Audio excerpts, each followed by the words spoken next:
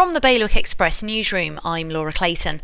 Jersey's politicians have voted overwhelmingly in favour of plans to give married couples and civil partners equal rights and responsibilities for their own tax affairs.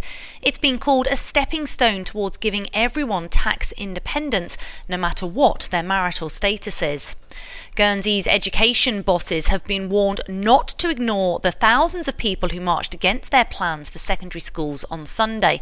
The People Power campaign group has said it found Deputy Matt Fallai's response to their protest to be disrespectful. A 10-point plan for Guernsey's tourism sector is published today. It includes ideas like improving the runway, available accommodation and staff recruitment in hospitality. And a renewable diesel is being launched in Jersey. Rubis will be selling it as part of the island's plan to be carbon neutral by 2030. To get more on all of those stories, head to our website, bailiwickexpress.com. The weather, sunny spells with some showers and highs of 9 degrees over the next few days. Bailiwick Radio News, sponsored by IQ. At IQ, you can now own a Mac from as little as £33 a month over 12 or 24 months interest-free. The choice is yours. So pop into IQ and they'll help find the right Mac for you with financing that's right on the money.